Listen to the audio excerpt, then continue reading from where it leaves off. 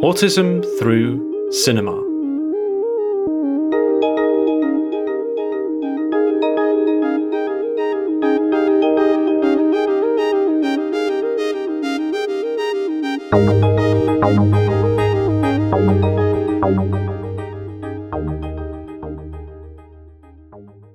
Welcome to the Autism Through Cinema podcast, investigating autistic presence and expression on screen. This podcast is brought to you by the Autism Through Cinema project based at Queen Mary, University of London and funded by the Wellcome Trust. For more on the project, please visit our website, autism-through-cinema.org.uk and follow us on Twitter at autismcinema. If you're a fan of this podcast, please do spread the word. Leave us a review, share our episodes on social media, or just drop us an email on cinemaautism@gmail.com to let us know what you like about the show. Many thanks for listening. We hope you enjoy the discussion. Hello and welcome to Autism Through Cinema. I'm Lillian Crawford, and this week we're going to be talking about the filmmaker and video artist Isaac Julien. I'm joined by Georgia Bradburn. Hello, Georgia. How are you? Hi, Lillian. I'm doing great, thank you. Good. I'm pleased to hear it. And by Janet Harbord. How are you doing, Janet? I'm doing very well also, thank you.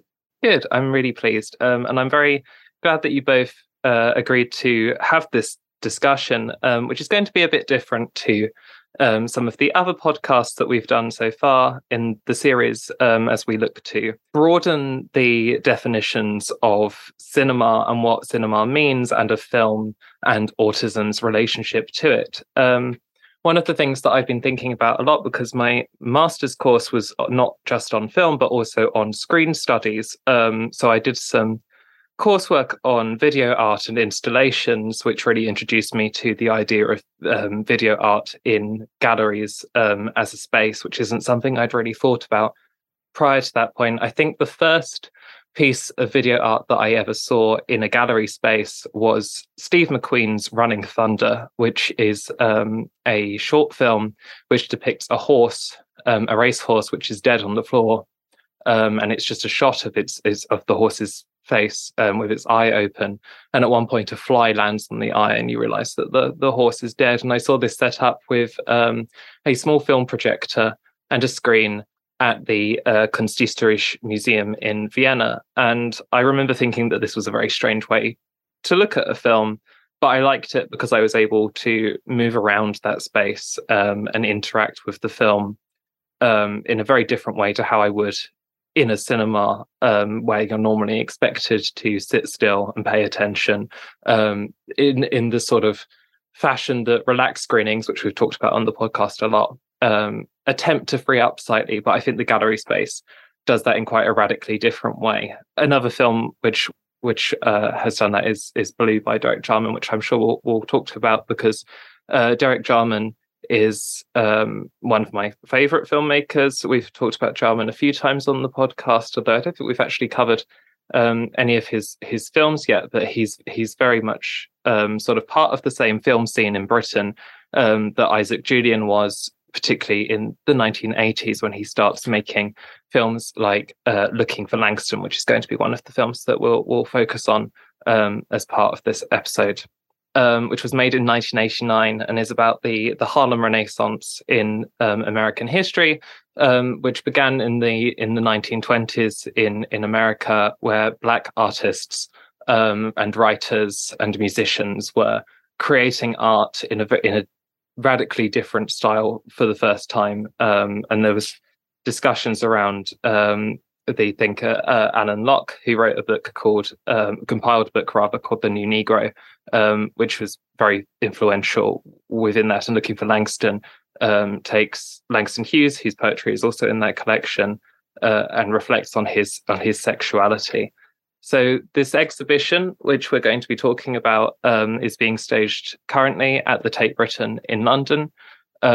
It consists of how to describe the gallery space that they've set up. It's sort of like a clock, I suppose. There's a central space where people visiting the gallery can sit, and they will be able to see films, including Looking for Langston, as well as a number of his other films, ranging from a coda to Looking for Langston called Once Again Statues Never Die, which he recently made, and also a number of shorts, mostly from the 2000s, which we'll be talking about, I'm sure, and we'll introduce those films as we get to them.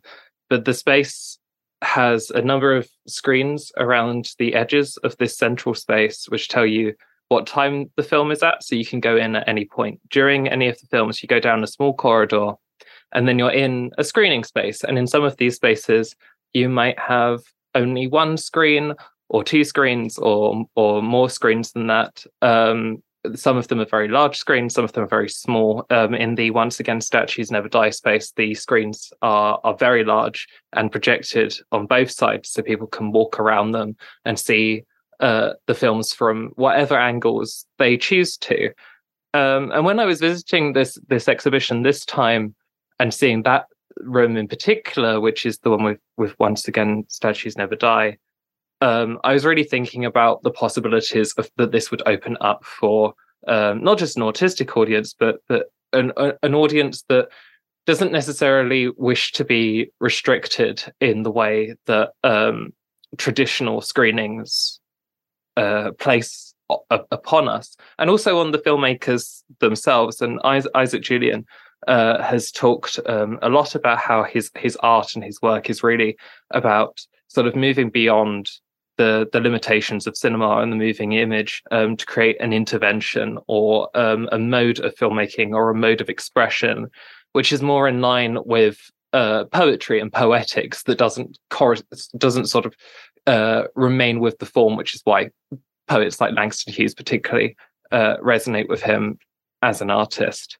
I've sort of talked a lot there. I hope I've given a bit of a précis to what the exhibition is, to who Julien is as an artist. I'm sure that Janet and Georgia will be able to fill in anything that I might have missed there. So these are the ideas that I am bringing to our proverbial table for the discussion today. And I'd love to hear what you made of going to this space, what interactions you perhaps had with Isaac Julien's work before, or video art more generally, which is what I think we should use as a starting point for this discussion. Georgia, do you want to respond to that? One thing I wanted to mention is so me personally, I've always sort of found like the gallery installation space as more preferable, not just as an audience, but an audience member as a filmmaker as well, because it gives you so many more opportunities to express what you're saying and how you're saying it. I think the key thing, the title of the exhibition is called What Freedom Means to Me. And I think that really encapsulates really the whole point of exhibiting your work in this way, because not only do you have the freedom to walk around these exhibitions, these screens, you can come in and leave them at any point. Whereas in a cinema, it's more restricted and it's not as socially acceptable to get up and walk around. But it's also about the different ways you can get your message across. It's a lot more like sculpture than it is, two-dimensional art.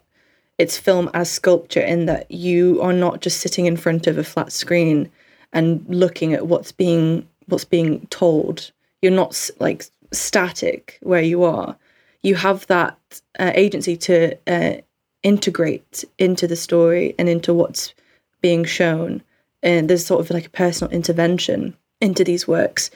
It's just so much more freeing to me. It's as someone who does create, especially as an autistic person who creates, who I feel that the language of cinema is quite limited in what I can express based on my pre-articulative expressions. I wrote a lot in my my undergraduate dissertation film research project about the potential of film to uncover these sorts of new languages that get across what we're feeling, the experiences of autism that aren't able to be communicated in any other way because we don't have the tools in order to communicate them, because normative language is based on neurotypicality. And I think the gallery space is such an interesting way to do that. And I think once I was there in the gallery, I think I was in the room watching Looking for Langston, which is, it's a lot longer than the others because it's an actual feature film. And I was just sat there and thought, oh, can I leave? Like, because I got to 30 minutes and I got quite restless. And I was like, I think I'd just like to go into another room and immerse myself in something else and then come back to it. For a moment, I was like, I can't do that because I'm in a cinema. And then I realised that's what everyone else was doing anyway. And I went to visit the exhibition with two friends who joined me right at the start, and they both of them kind of made their way out at a certain point. So we didn't all leave at the same time because I think there are limits for how much they could watch and how many different things they could see in one session was too much for them. But I think that's the really cool thing about it, is there's no pressure to see everything. I mean, I'm someone who's like, I need to see everything and experience everything. So I had this thing that I wanted to stay there as long as possible. For people who didn't want to do that, that's absolutely fine. And I think it has an accessibility to it that normal cinema going really doesn't have. So when we're talking about accessibility, there's really, it's all really already there. I mean, there's all sorts of other things we can do, but for sensory needs, for energy needs, for all of these things, it's incredibly accessible and incredibly reassuring to be in that sort of environment. I personally just love being in a space where I have that freedom to move around. And that's really what I felt in that sort of, you described it really well, like a clock space, being able to just go down these different paths and revisit them at any time that you wanted to. I just had a really great experience. I also really like the design of the exhibition. I love that layout where you went into the centre, you could move through the films in any order that you like. There was a little monitor outside that showed you how far along you were. So you could go in halfway and have that typical gallery experience of watching a film starting in the middle, and you're not experiencing it as a narrative arc as you do with most cinema. So you could do that, or you could choose to wait or go and look at something else. So kind of my time there seemed to be mapped according to the contingencies of how the films were playing, where they were. I did choose to go in more or less at the beginning of each of them if I could manage that. I also really liked the way that the entrance kind of deposited you into one screen, which was the film Once Again, Statues Never Die. Quite a recent film, I think it's is it about 2020 or is it 2022? And it's a really arresting film. I think, as you were saying, Lillian, the screens are enormous in this room. So you go in and you're kind of dwarfed by the scale of these screens and the setting. I think there's one screen at either end and then one in the middle that you can watch from either side, plus these mirrors. And there are also two masks in glass cases there, which are, the objects that the film is engaging with, and this idea of interrogating what a statue means, what the way in which it is brought to life, the way in which it circulates in terms of galleries and museums and so forth. But it took me ages to work out that the film was about that, because first of all, I walked in at a point at which this woman was singing this very, very beautiful, powerful song, and I sat there and just kind of looked from screen to screen in a bit of a daze for a while. So there's something about the gallery space that's also physically quite arresting, and I think I was very conscious of where I was looking and what choices I was making to look at images, and the fact that I couldn't look at all of them. That looking at one image meant that I couldn't see another. So there was also something about my agency in that situation that was much more kind of obvious to me, or foregrounded, rather than where I look on a screen in the cinema, which of course it happens all the time. We select what we look at. But there was something about this exhibition that made me much more conscious of that. I think I also liked being put in the middle of this discussion about statues and about the way that, Western art has kind of pillaged so much from non-European cultures, has used that as a driving force for an idea of kind of a pure primitivism, alongside, slavery and the other ways in which those peoples and their cultures were kind of repressed. So sort of the idealism and the repression were brought together immediately in that first film. So I found, I found it really powerful, and I thought those themes were picked up time and time again through the exhibition, particularly in one of the other films, Lessons of the Hour, where we, sorry, it wasn't that one actually. It's not Lessons for the Hour. It's the one about Lina Bobardi, who directly quotes a quote from her, many quotes in that film from her. Asking what is the purpose of a museum? We think about museums as places where we put dead things now, and yet these objects are full of life and the importance of historical moments that resonate now rather than being something that's just left behind. So I liked the structure of the exhibition, the way it directed you to that first point, but then let you find your own way after that. Yeah, I think that's really interesting. And thank you for talking a bit about what it feels like to come into that space, because it is such a different environment. I think there are 2 points that were raised listening to both of you that I just wanted to make a mention of, which is that I think that in terms of the sort of coming in at a point during a film is very much capturing what the cinematic space used to be like before the multiplex anyway, that a picture house would sort of show 1 or 2 films on a loop, and people would, that's where the phrase "this is where we came in" comes from, is that people would sort of come in and sit down and watch a film at any point, and they would engage with a film and pick up its plot, and you wouldn't necessarily have to watch it from start to finish. And I think that there is something liberating about that, especially for people who don't necessarily want to be told to sit down at the start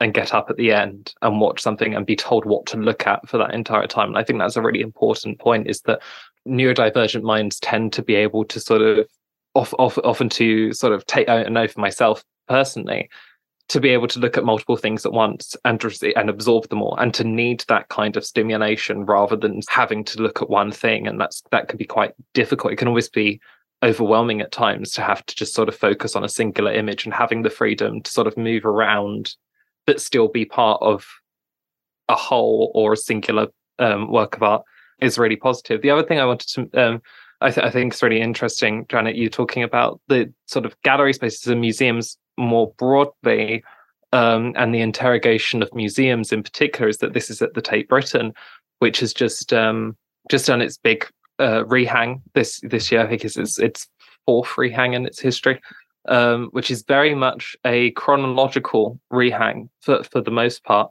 It sort of follows a narrative of British art. So you have this chronology, but at the same time, the rehang has started to try to disrupt that slightly by having modern installation pieces or sort of sculptural art placed within that setting. And I think that's an interesting way of curating. Another one of the films actually in the Isaac Julien exhibition is a film called Vagabondia from 2000, which is filmed within the Soanes Museum, the museum that Sir John Soane created in his own house, which is not curated in the traditional sense. There's no real sense of an order or a chronology within that building. I don't know if either of you have been, but there's objects from across history within that museum.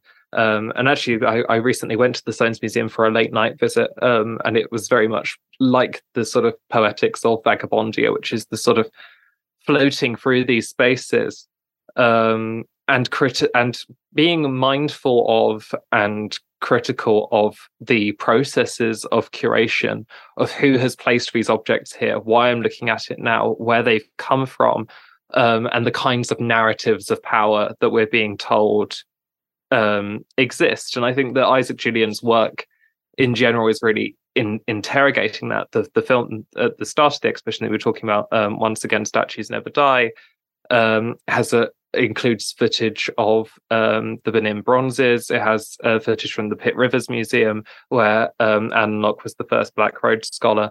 And it also, some of the footage within that film, it was banned in France. That it was illegal to see this footage because it criticizes a colonial history of France, and by disrupting these narratives and the sort of the way we're told to look at things, to me, has a resonance with the neuroqueer, which we've talked about a lot, in terms of refusing to sort of mask to the ways in which we're told to appreciate cinema and to look at film. So these are just sort of ideas that I had listening to what both of you were saying. I don't know if that's something that you both gaining in terms of the actual content of Isaac Julien's films. If is that what he's trying to create, this sense of disruption? I think for me it's definitely a positive thing, and I think that the experience of the exhibition, its architecture, mirrors the time and space themes of the works, that Julien's constantly trying to, and I think successfully in most cases, assemble different versions of an event that happens across time, and he brings them together so that you can see how things are repeated or how things are connected across time. I think that there, for example, with Looking for Langston, I think it was made in the 80s, but he finds this moment back in the 1920s in Harlem that is a history that completely makes sense in that time. And I think it makes sense, again, in a different way now. It was made at the height of the HIV/AIDS impact of that virus, a time of great homophobia, and here we are in a different moment. So I think mostly it makes sense to have this interrogation of history that is perhaps uncomfortable in some ways, and it makes you can't watch his work without thinking about the politics of collecting and the whole of the European historical practices in that regard. I would say I have some sense of a restriction that operates in Isaac Julien's work in terms of its thematic. There's this concept of beauty that I think I was mentioning before we started recording, but in reading interviews with him, it comes up time and time again. And I just began to wonder about this and think about whether this is actually some kind of limitation on his practice, that there's a real kind of sense that the work that he makes has to be beautiful. And I think Looking for the Langston starts off with this. It starts off with very, very beautiful young Black men, and it's positing desire in their relationships, explicitly, implicitly. It's building that subtext into history and making it explicit. But I think it continues through his work in a way that we're never allowed to see scenes that aren't beautiful, it seems to me. And even if they're about a form of ugliness, which we get in a film that I liked a lot, actually, Lessons of the Hour from 2019, which is the journey into the life and times of Frederick Douglass, described in the catalogue as a visionary abolitionist, freedom fighter, activist and writer who lived throughout for a long period of the 19th century. So even in this film, the violence that was surrounding him in terms of the lynching or whipping of slaves is just inferred. We get the sound of a whip, the feet of a body of someone who's being hung from a tree. But the ugliness kind of stays off view, off sight. I'm wondering now whether there's a sense in which, that kind of binds him into something where if these films weren't beautiful, if Black subjects weren't made aesthetically pleasing, would they be in a gallery? Is there actually the weight of something about a Western aesthetics, fascination with beauty that actually comes to bear on his work? I don't know. I wonder what you think of those that idea. I think that's really fascinating. I went to see, there's an exhibition at the Barbican at the moment of Carrie Mae Weems' photography. She's another artist who started making, she's about the same age as Isaac Julien, I think, and sort of made films and took photographs around the same time, and has a similar sort of retrospective that's currently on in the Barbican's exhibition space, which is very different to the one at the Tate Britain, in that it's on over 2 floors. And the centerpiece of that exhibition is this huge sort of cinerama type screen, which is what, 4 or 5 projectors, I think. Absolutely massive work, and it does have, I mean, it has beautiful aspects to it. In fact, there's a very similar visual motif to the, once again, Statues Never Die, which is used on the poster, which is probably the most gorgeous singular image in Isaac Julien's work, which is the snow, which is rising up on a black man in a tuxedo, which, as you say, is sort of the way that this exhibition has been promoted, and it's very much at the heart of this exhibition. And it's also in the Carrie Mae Weems, but she uses things like documentary footage of the 6th of January insurrection at the Washington Capitol, which is intercut with footage of circuses and so on. There's some really nasty imagery within her work. I suppose it's interesting that that's on at the Barbican, which looks at sort of lesser known artists, perhaps, whereas Isaac Julien is at the Tate and is framed within in this way. So maybe there is something to that, and what modes of disruption are used. I mean, some of the footage used in Carrie Mae Weems' work still has like Vice watermarks on it and stuff. It's not as stylized in the way that Isaac Julien's art is. Georgia, what do you think about that concept? I think the idea of it being sort of stylized or beautiful, and the sort of the commentary there about how the things that he's talking about, showing about how that depicts them.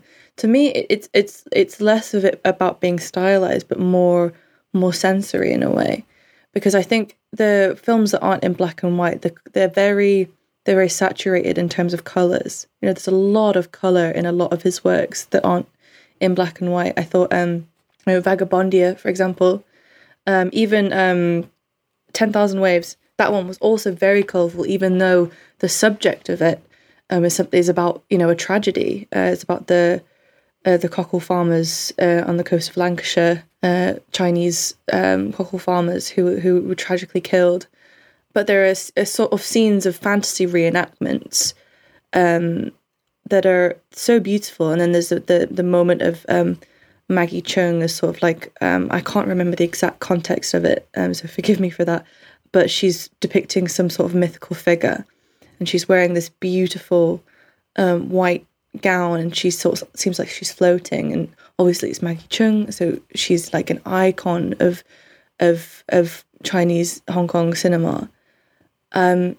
So again, very beautiful. But for me, it was more about the enjoyment of seeing these images, and the dissonance that has with sort of the context sort of made it part of the experience for me, because I felt it on a complete other level. I wanted to talk about, once again, Statues Never Die in particular, because that's the first thing you walk into, and it sets such a precedent because it moved me so intensely as a piece. Also because it was quite overstimulating, because you have all these 5 massive screens, and then the point, I think we mentioned, like Alice Smith, who's the singer, she sings at a certain point, and it's this beautiful sequence, and I just found it so moving, even though a lot of the contents of the film is a conversation between Alan Locke and Barnes. Yeah. It's Barnes and Locke having this conversation about sort of the history and meaning of African art and its appropriation by Western civilization, and it just sort of culminates in these sort of beautiful moments of reminiscence and reflection. That to me, as someone who, I'm not someone who is greatly affected by the traumas of colonialism as a white British person. So it doesn't affect me on that level of personal relation, but it's still, no matter who you are, it's incredibly moving. And it's less about the content of it, but the space that you're in and the way that it makes you feel. And I think that is quite radical, because it goes beyond the contents of the film, and it goes beyond the meaning. And it's about the potential of art and the freedom that there is in art to make things feel felt. rather than just thought. And I think that's such a huge part of his work. That's one of the main things I sort of got from it. It's not having the fear of that restriction in a way. It's an intervention into the senses as well as intellectually. So I do feel like that implication of beauty in it is quite radical in that sense, because it's, these beautiful images can have so much within them and so many dimensions, like sculpture, that can be enjoyed in that same way and still process, and still these things aren't being swept over the rug at the same time, I don't think. Yeah, I think that that's idea of a sensory cinema is something that you can get in a gallery space to a far greater extent than you can in a cinema. I mean, you can of course get that in a cinema space more than you would get from watching a film on a laptop or a TV screen at home, because you do have this sort of three-dimensionality to the space of sound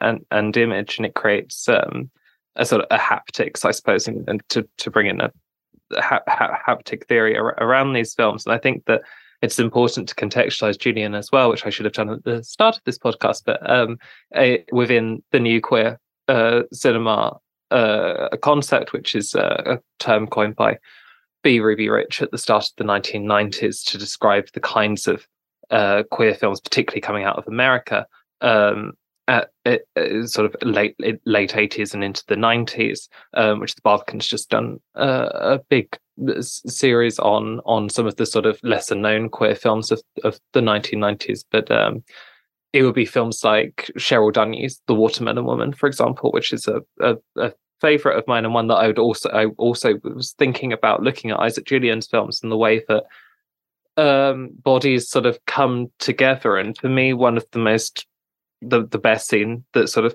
perhaps encapsulates this is in Looking for Langston, which is a film I've loved for many years and was really my main sort of awareness of Isaac Julien prior to seeing this exhibition and prior to watching some of his other features like Young Soul Rebels, which is a more conventional film. But in Looking for Langston, there's a scene where sort of the figure of beauty, I mean, he's referred to as beauty within the film, comes to see a man called Alex in a field, and it's a reading of Richard Bruce Nugent's poem Smoke, Lilies and Jade, which is an absolutely stunning poem.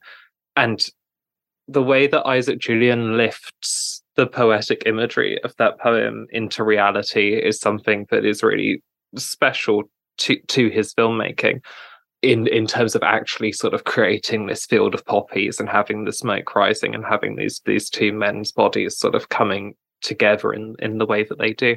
I suppose actually, if I was to say that I was disappointed with an aspect of this exhibition, I think after seeing that space that we've been talking about of Once Again Statues Never Die, which is to me absolutely mind-blowing. I mean, I completely took my breath away going into that room and the possibilities of it. Watching Looking for Langston, it didn't quite capture that in the same way. It's in a much smaller room. It's 2 screens, I think, in the room where they're screening Looking for Langston, and perhaps in some of the other rooms as well. I got the sense that we were still looking at it from one perspective. Even though there were other multiple screens, which I think is helpful, there isn't that freedom of movement. There isn't that sense of liberation of mobility that you get from that first room, perhaps in some of the other rooms. I mentioned earlier the Derek Jarman's film Blue, which was first shown on BBC 4 with a soundtrack coming through on Radio 3, so people would sort of listen to their radio and watch at the same time to create a space. But I've seen it staged in a number of exhibitions. There was a big Derek Jarman retrospective at Manchester Art Gallery beginning of last year, and I remember there being a small room with Blue, which is just this screen of Yves Klein Blue, and the soundtrack being played in a gallery space. And the same thing was done at Somerset House, I think, recently for their horror exhibition. So I've seen it a few times staged in that way. And I find it almost quite frustrating, because to me, it's still creating, you have the potential to lift Blue off the screen almost and surround people with the color of that film and the sound, and to really play with the sound design of it, to still stage it in that sort of conventional mode is quite frustrating to me. And I suppose I got a sense of that looking at some of the Isaac Julien films within the gallery space, that after being offered the potential for something very, very different, that actually some of it fell into the traditional staged relationship of spectator and art that we traditionally have.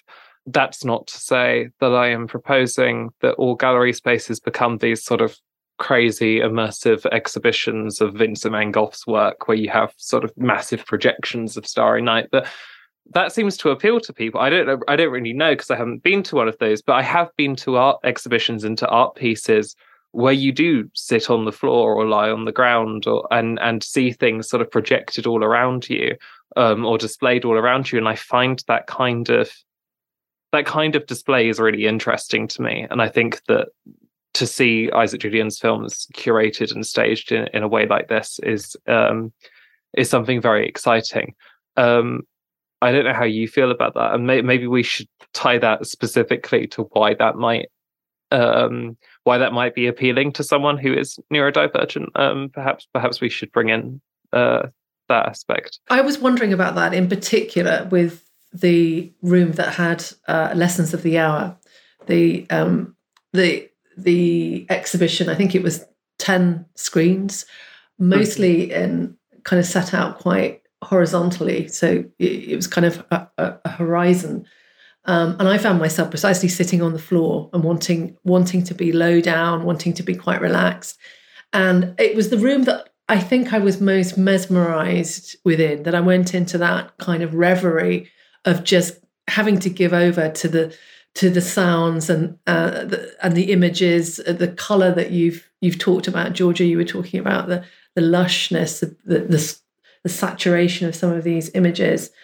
And yeah, what you were just mentioning then, Lillian, about the kind of the immersiveness of gallery spaces, and the gallery spaces can invite that kind of immersion in the work. And that was the one thing that did it for me. And I was wondering, as an holistic person, what this felt like for someone who is autistic. I found my attention being, my senses very, very heightened in that room. That the colour drew me to different screens and held me in different screens. The sound led me. The sound seemed very separated out. And yet the screens would often offer different angles, different perspectives of the same sequence, the same character, the same landscape. So you could be in the same moment, but in different places. So it kind of made me feel lots of different stuff about where I was and how I was watching, and that sense of being able to see from multiple perspectives that cinema can't give you unless it's doing split screen stuff. That to me felt like quite a lot of our descriptions when you're talking about having an experience in more sensory than cognitive terms, in a way that feels much more kind of bodily than the way in which film reviews tend to treat films as quite cognitive experiences. Yeah, there's a joke that's sort of going around online at the moment about how neurodivergent people can only watch films if they have another screen that's got something that's sort of like visually exciting. So an example would just be like clips from Family Guy, or like someone playing a mobile game. Like, you need to have those two things at once in order to focus.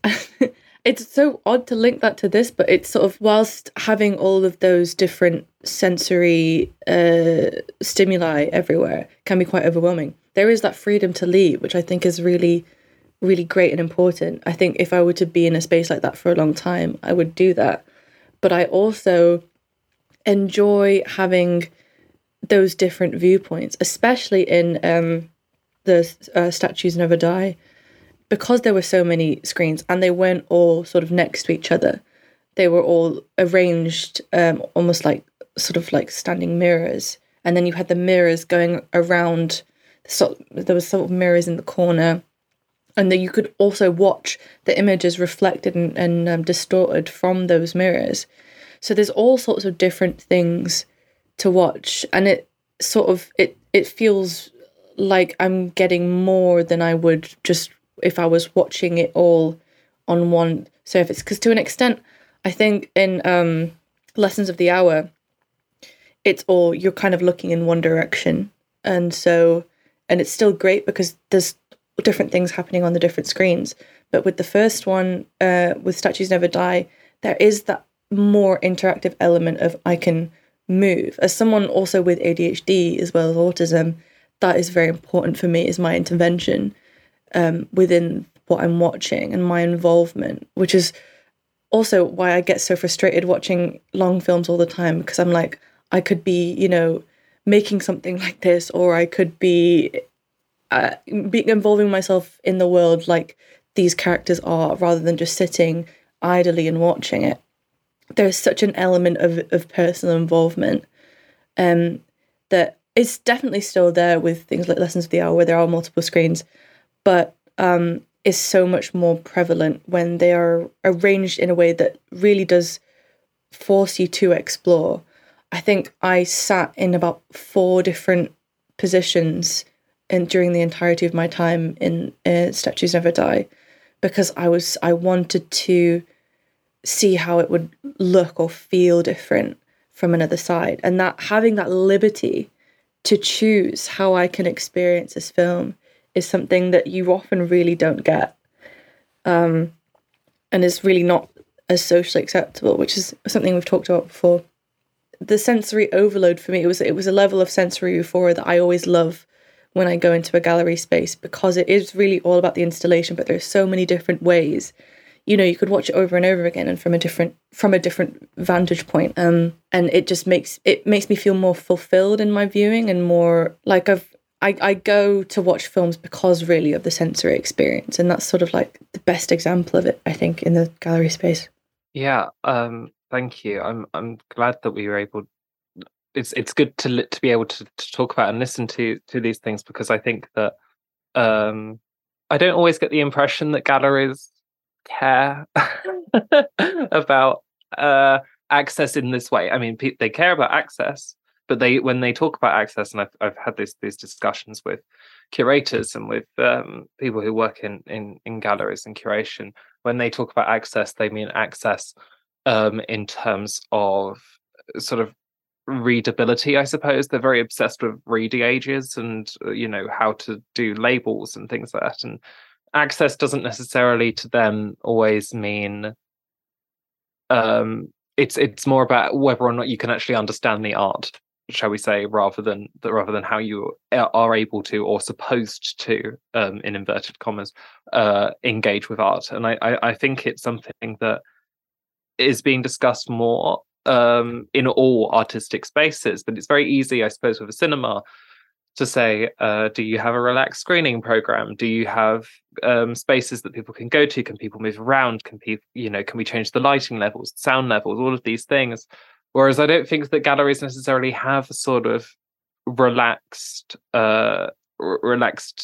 gallery time, I suppose, is a way of putting it. But then I almost wonder if they need to, because a lot of spaces within galleries generally feel quite relaxed, I suppose. I mean, unless you go sort of on a Saturday at peak time in London and there's loads of tourists so far and it's very busy. I mean, if you go, I don't know when you went to see an exhibition like this, but you get a sort of timed allocated space that they've clearly only allow a certain number of people into the exhibition at any one time, which I think really allowed that freedom of movement that I often find can be overwhelming in a gallery. I liked the fact that the lighting was quite low level sometimes in gallery spaces, particularly when you have very white walls like at the Tate. The light can actually be can be quite blinding.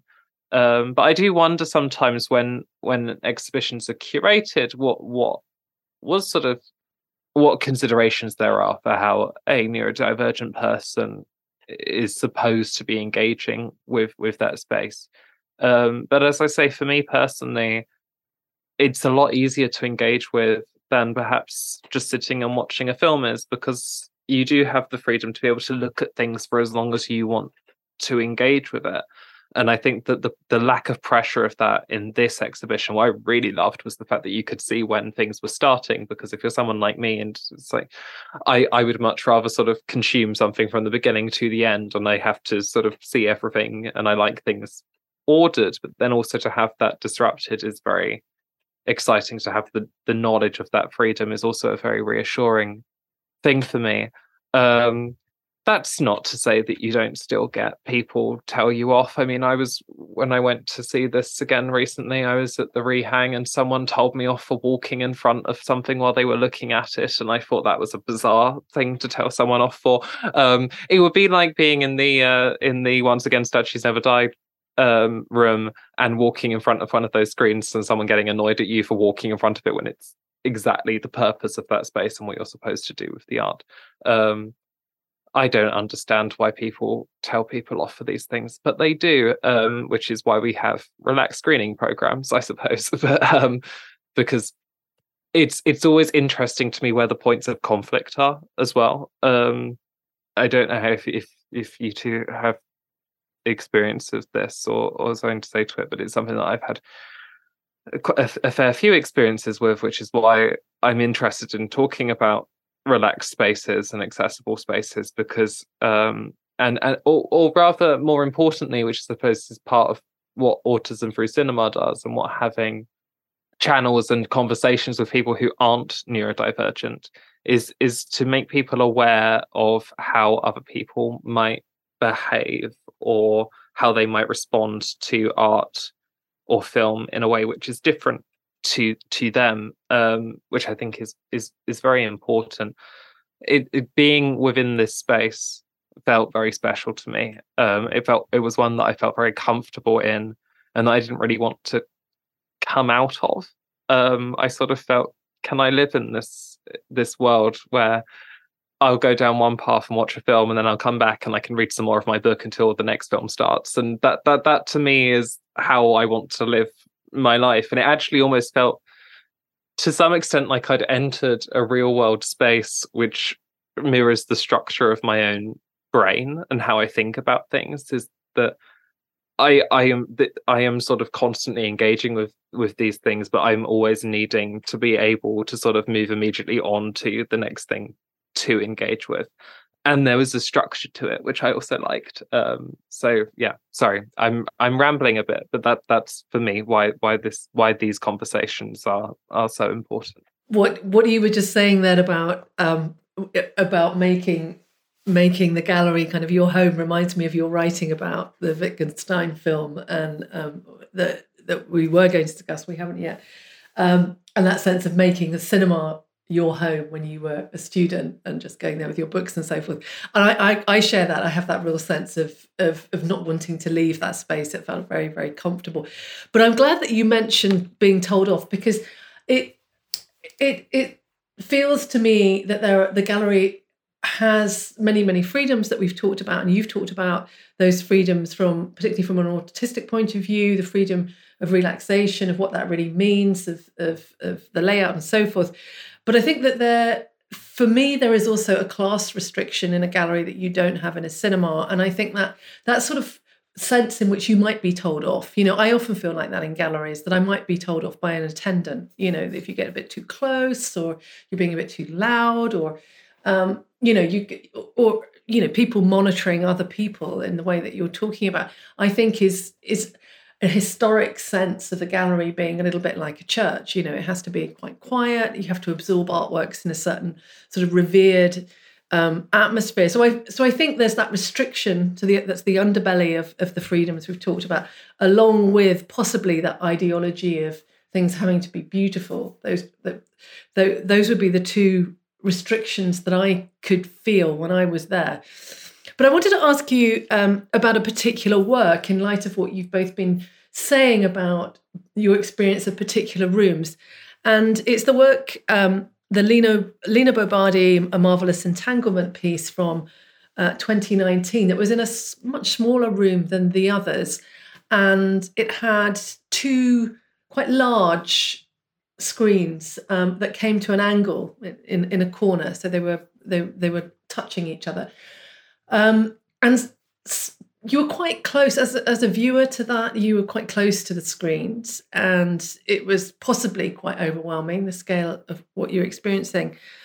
It was one of the exhibits that I enjoyed very much, partly because I didn't really know much about Lina Bo Bardi. I'm a bit late to the party in terms of the celebration of her work, and I should probably just mention she was an Italian architect who was working in the period of modernism, who built her most celebrated buildings in Brazil. And she was very committed to dance and choreography. And her buildings very much represent this. And Julien's take on her was to use choreography to explore her buildings as well as quoting from her works. And of course, choreography is one of the main themes that runs through his work that we haven't yet talked about.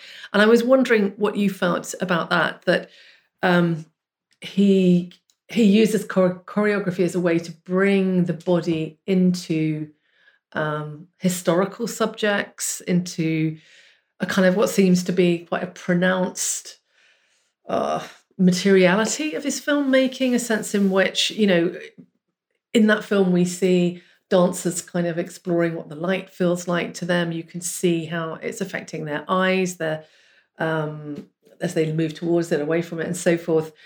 We see dancers moving up and down a very beautiful wooden staircase in ways in which their bodies are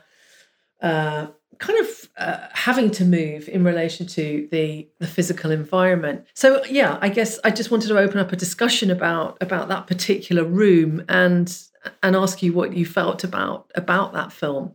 To me, this is a really fascinating film because, as you say, it touches on choreography, and I suppose the relationship between dance and neurodivergence is something that I'm very interested in as well.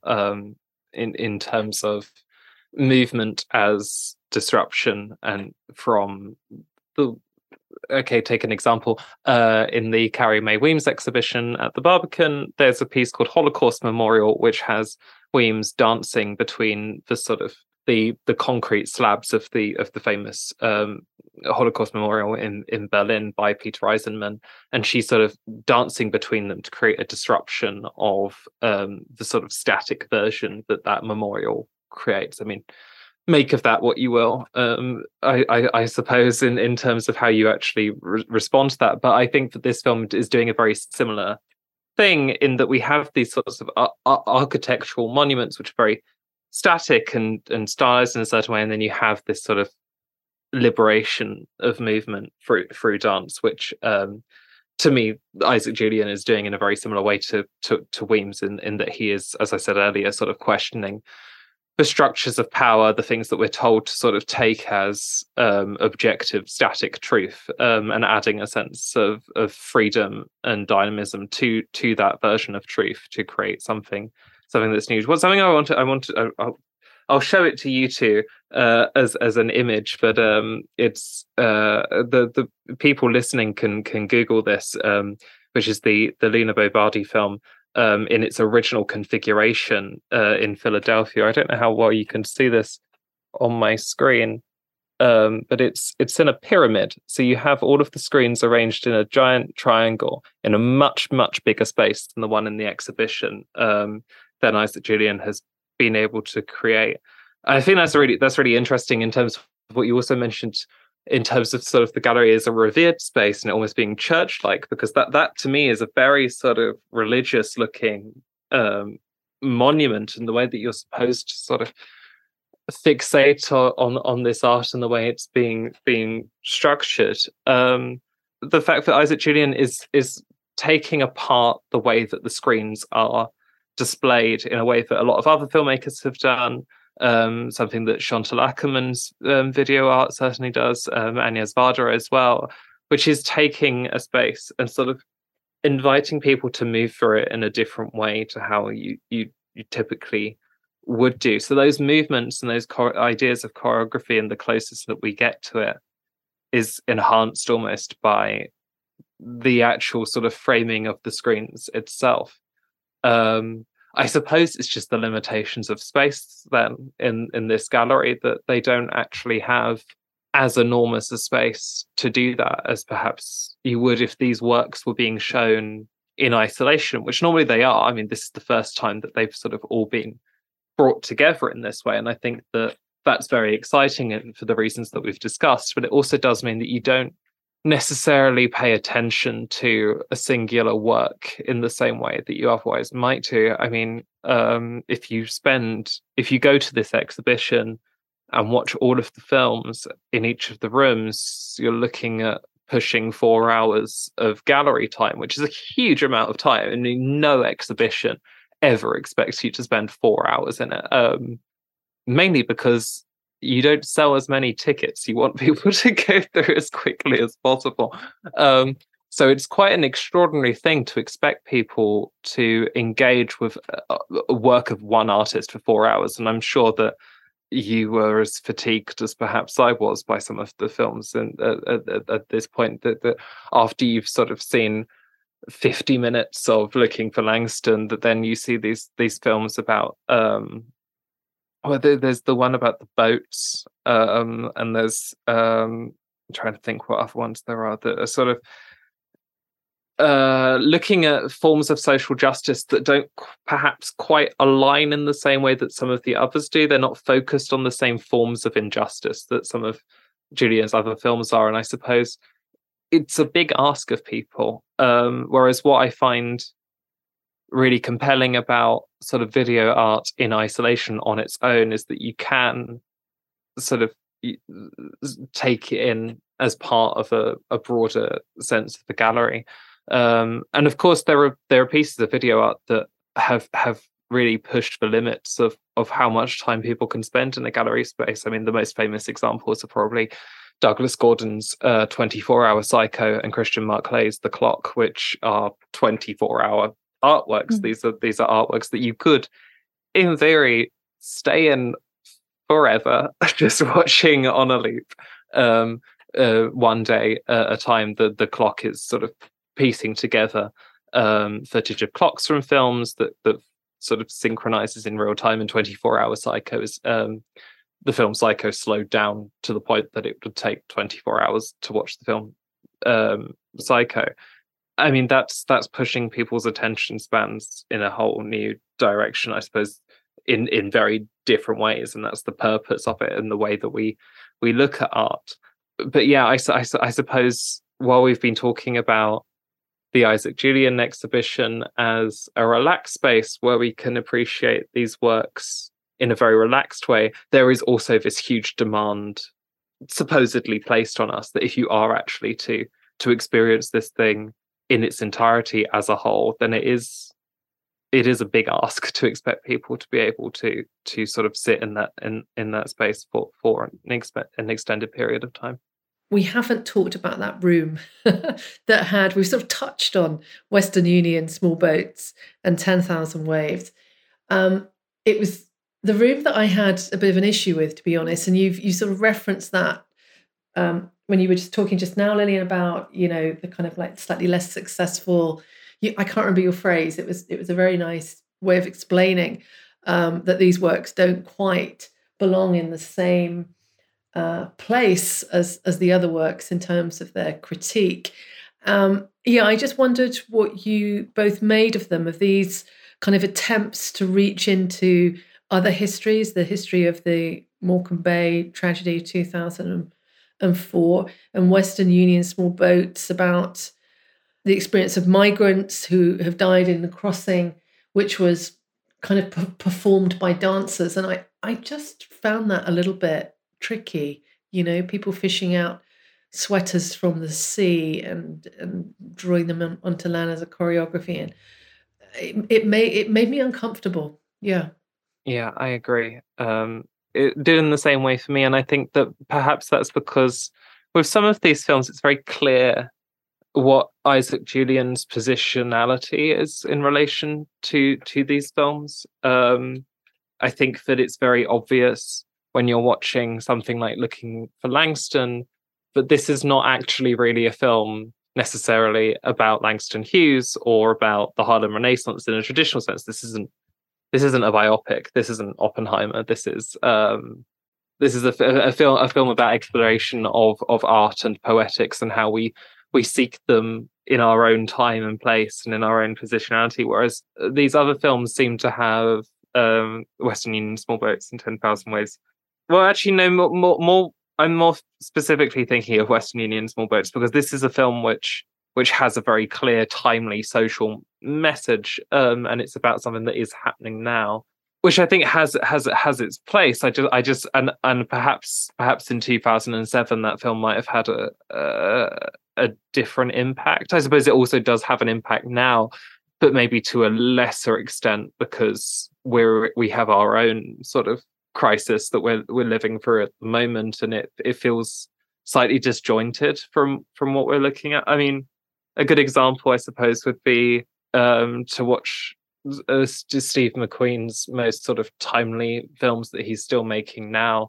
I don't know if you've seen his Grenfell film at the Serpentine, but it's absolutely astonishing, and it's a film where he basically sort of has this drone circling the Grenfell Tower, and you're in this space and you're just sort of forced to stare at Grenfell for however, I mean, it feels like an absolute age, and to sort of meet eyes with it almost, I suppose. And I think that it's a form of interrogation that really we in this country now are only just sort of starting to look at in an artistic sense. I know the National Theatre's doing a production using the voices of survivors from Grenfell at the moment. And I don't know, this isn't really talking about autism per se, but I think in terms of what these films are doing and what we're grappling with, it felt to me more obvious why certain films were being made and placed within this exhibition than others per se. And I think that part of the reason why some of those films were included is because not many people know who Isaac Julien is, and it's a good thing to show sort of the fact that he is an incredibly versatile artist, and that he's created a huge amount of art. And I mentioned Young Soul Rebels briefly, but it's a wonderful film from 1991, which very much sort of feels like a part of that queer cinema that's really emerging alongside Derek Jarman's work. He's also made feature documentaries, one about blaxploitation films and one with which Tilda Swinton wrote and narrated about Derek Jarman and Derek Jarman's filmmaking. So he's someone who's produced an absolutely incredible range of work. I think that the exhibition does a good job of showing that versatility. I just wonder if there needed to perhaps be quite so much on display, and maybe there could have been more tangible objects as well. I mean, there are some in the central space. There's a cabinet with some stills and some notes and things, but I quite like the idea that within a retrospective like this, you would actually have those sorts of tangible objects of creation. I mean, with Derek Jarman's stuff, I mean, you have his incredible notebooks, and the exhibition I mentioned at the Manchester Art Gallery really had a lot of his fine art, which people perhaps hadn't seen before, in addition to his music videos for the Pet Shop Boys and Blue, and it's just an absolutely incredible versatility to it. And I think that if you're going to create that sort of sense of haptics that you have within the space, it's useful. I mean, you also mentioned, Janet, about the cases with some of the objects within the once again Statues Never Die space, and again in terms of accessibility and what you were also talking about in sort of from a class or a sort of or an academic versus non-academic approach to looking at these galleries. I mean, there's a lack of hand holding to the extent that you really don't actually get anything given to you at all. There's some liner notes that you have in a little booklet, which is useful for contextualizing the films, but there's nothing really sort of telling you what's actually going on, which I like personally. I mean, for me, that's the best way to approach art, is to not be told what to make of it. But I do wonder if there were some aspects of this exhibition that might leave people slightly held at arm's length, and especially when those contexts are so important and different, and when these films are being made. I wanted to echo the fact that I didn't really. I was a bit confused by the fact that 10,000 Waves and Western Union Small Boats were in the same room, and it felt quite weird because it felt like the only real thematic links between them was about tragedy and the reenactment of tragedy, which is like a tangible link there.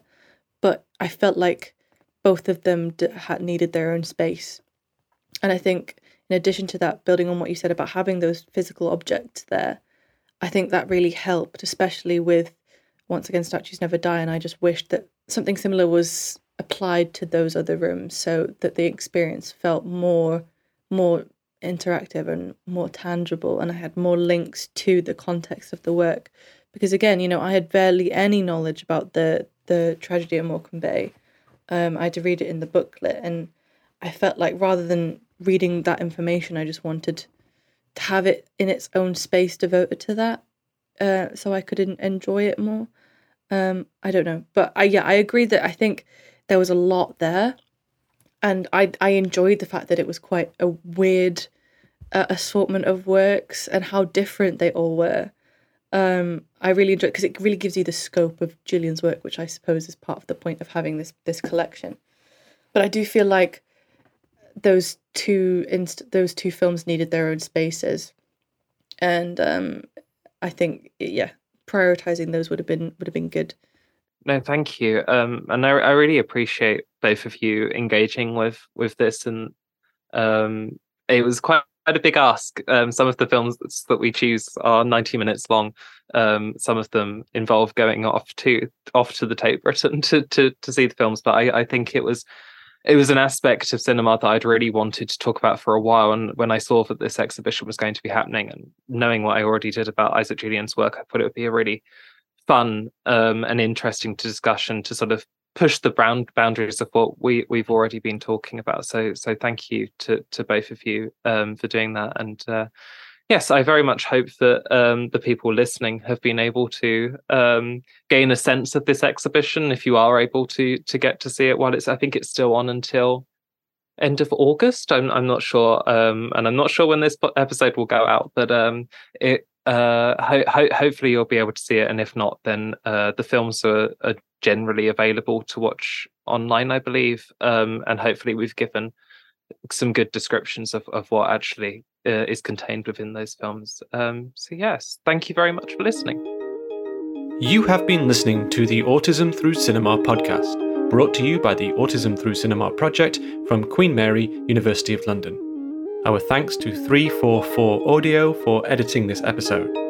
Our theme song is Waterfall by Meter, used under a Creative Commons attribution from Null Teal Records. Many thanks for tuning in.